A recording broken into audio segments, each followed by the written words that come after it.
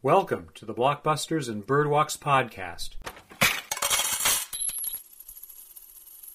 I am the curator, Garrett Chaffin-Kirai. This is the opening minute of John Singleton's debut feature, Boys in the Hood, released on July 12, 1991. Fuck that, man. Them niggas around the corner tripped out, man. Fuck that, man. Where my strap? Fuck that shit, man. Them niggas I'll take my car, man. Fuck that. Oh, fuck that. We finna let these niggas have it. Just pull up. Get your shit ready, nigga. Damn. These niggas right here? Yep, that's the niggas hold right up. there. Get ready, nigga. Get ready. I'm finna let these niggas. Yeah, nigga. What's up, punk?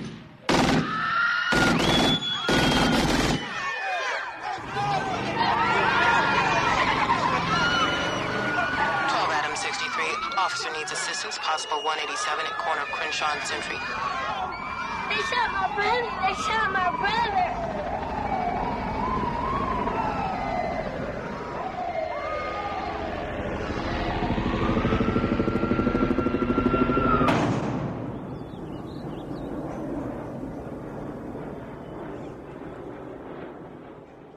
The audio montage plays over the Columbia Pictures logo of a white woman holding a torch, personifying America, just like the Statue of Liberty, which fades out to a black screen where we see the movie's title, followed by two quotations.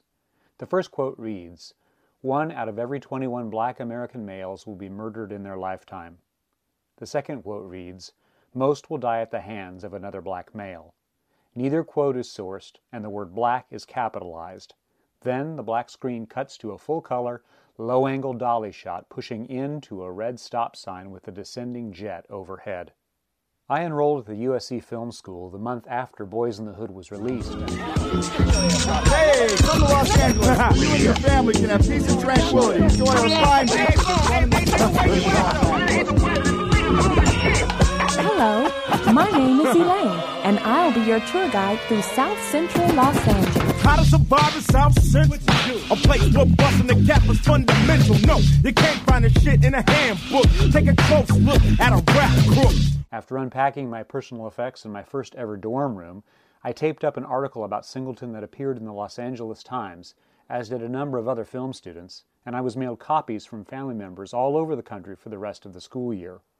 The article was a fluff piece, intended to give a context for a runaway hit, Boys, that had opened to brisk business by uncovering the commercial value of racial minority audiences. I read the article and immediately admired Singleton. I thought he provided a good model for career success at precisely the right moment. I was looking for such an example. His experience seemed to say, do well in school to earn enough money to make a dream project that opens all doors to the future. In my second month at USC, over homecoming weekend, Boys in the Hood was presented in USC's Bovard Auditorium as the showcase accomplishment of a recent alumnus. Because my parents also attended USC, they drove up for the weekend's revels, and we agreed to see Boys in the Hood together.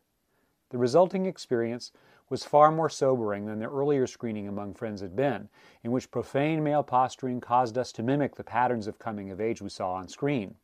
Retrospectively, I now see how thoughtfully the movie was curated by school administrators, and how carefully the story was developed by Singleton in his scene writing as a call to action among those of us not yet woke to the problems of impoverished life in an American city.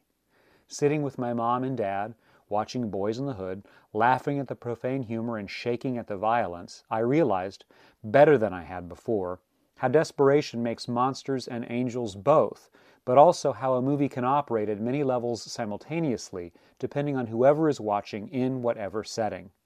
As a narrative, Boys in the Hood is the coming-of-age story of Trey Styles, Desi Arnaz Hines II, who acts out in school.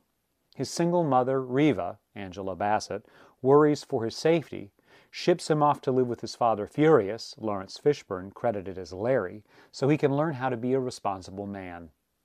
In the South Central Hood, where Furious lives, Reagan is the sitting president, the Olympics have just been presented at the Coliseum, and the sound of jet planes, cars, traffic, and helicopters presses down on the action with a sense of living inside a penal colony.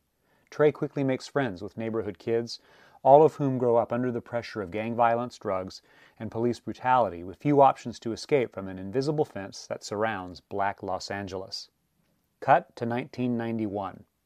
Trey, Cuba Gooding Jr., is in his senior year at Crenshaw High. He works a retail job, has college ambitions, and is viewed by all as a shining example of what black youth might accomplish with hard work and discipline. His best friend, Ricky, Morris Chestnut, is a star athlete with a live-in girlfriend and toddler son who hopes to win a college football scholarship. Ricky's half-brother, Darren, known as Doughboy, Ice Cube, is a parolee with ties to the Crips, who lives with Ricky's young family in the home of their overrun single mother, Brenda Tyra Farrell. Ray, baby, do me a favor. Talk to Darren for me. Talk to him seriously, you hear? I am so sick and tired of him going in and out of there. Maybe some of what you got to rub off on him. Things go wrong when Doughboy brushes up against a rival gang. In the meantime, Trey pressures his longtime Catholic girlfriend, Brandy, Nia Long, to have sex. So you gonna give me skins or what?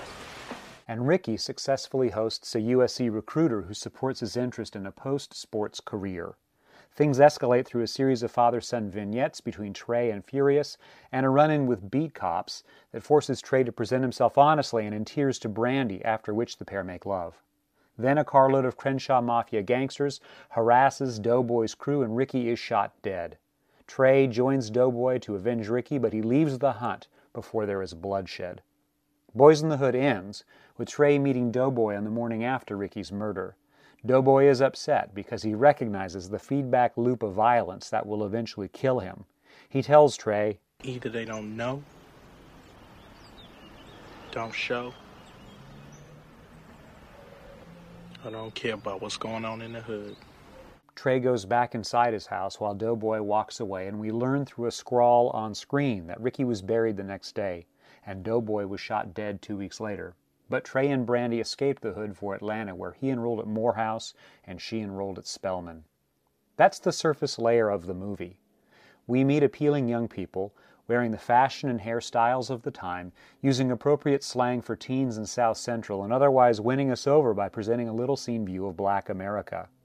The didactic level of Boys in the Hood, the lesson-y purpose behind the straightforward coming-of-age story, arrives in two main sequences. First up is a story-stopping, multi-minute lecture from Furious to Trey and Ricky about the importance of minority communities running their own affairs. The sequence begins this way. It's called gentrification. It's what happens when the property value of a certain area is brought down. Huh? You listening? Yeah. They bring the property value down. They can buy the land at a lower price. Then they move all the people out, raise the property value, and sell it at a profit. Now what we need to do is we need to keep everything in our neighborhood, everything, black. Black owned with black money. Just like the Jews, the Italians, the Mexicans, and the Koreans do. Ain't nobody from outside bringing down the property value.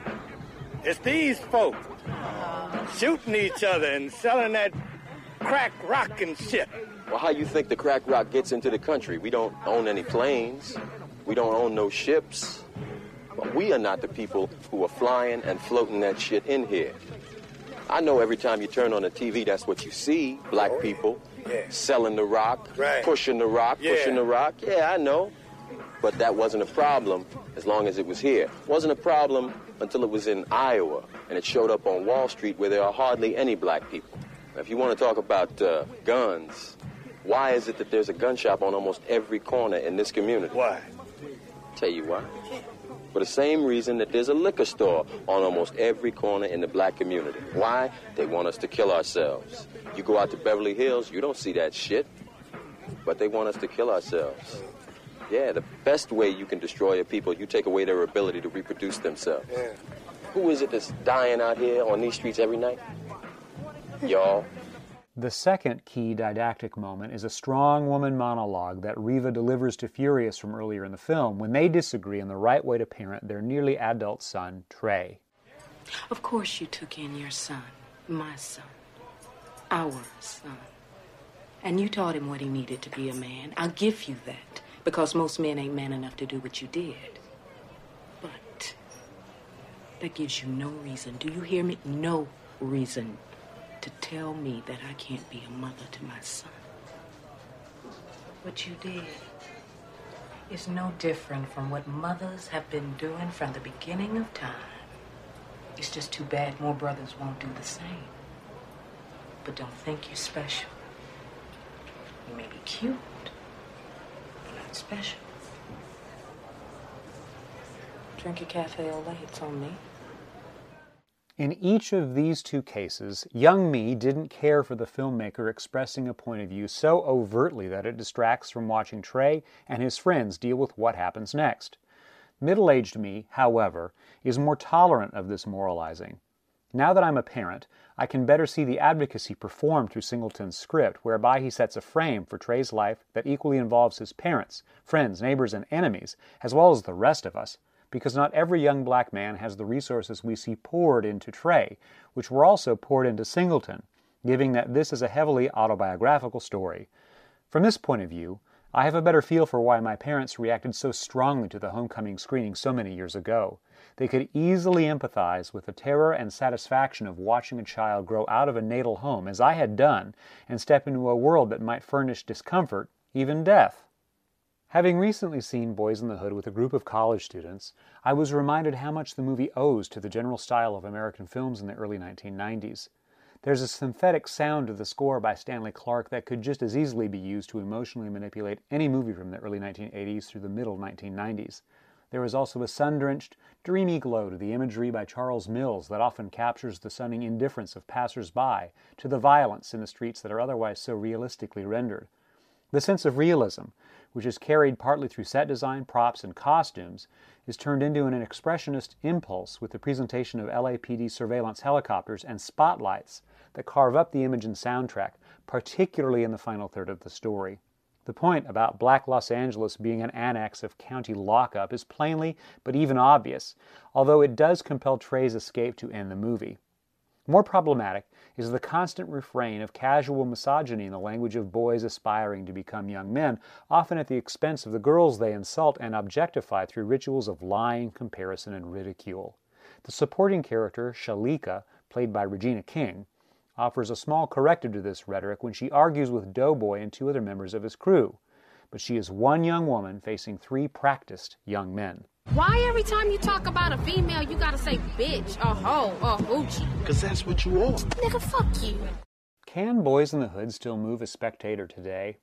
Can it still adequately describe the experience of urban poverty in such a way that moviegoers will take up Singleton's epigraph to increase the peace? Is it more than a prestige picture from a big studio, Columbia in this instance, working to include diverse voices, Singleton in 1991, as a sop to affirmative action principles at the close of the Reagan-Bush era? Before re-watching Boys in a college setting, I first showed the George Holliday videotape of the Rodney King beating from March 3, 1991. Holliday's video is 4 months older than the debut of Boys in the Hood, and I used it to set a room tone about historical context. My point was not to wallow in state violence. I simply wanted to reconsider what options were clear to a young person of color who looked at society in 1991 to see no place to thrive, only victimization on a roadside surrounded by upwards of 15 armed police officers. In the case of Trey Styles, as in the case of my one-time idol John Singleton, the best outcome was and is academic success. That ticket out of the hood connected me a long time ago to the writer-director of Boys, as it always has, but it now connects me to the effort of Furious and Riva, who want their son to become more than his society shamefully tells him is his limit.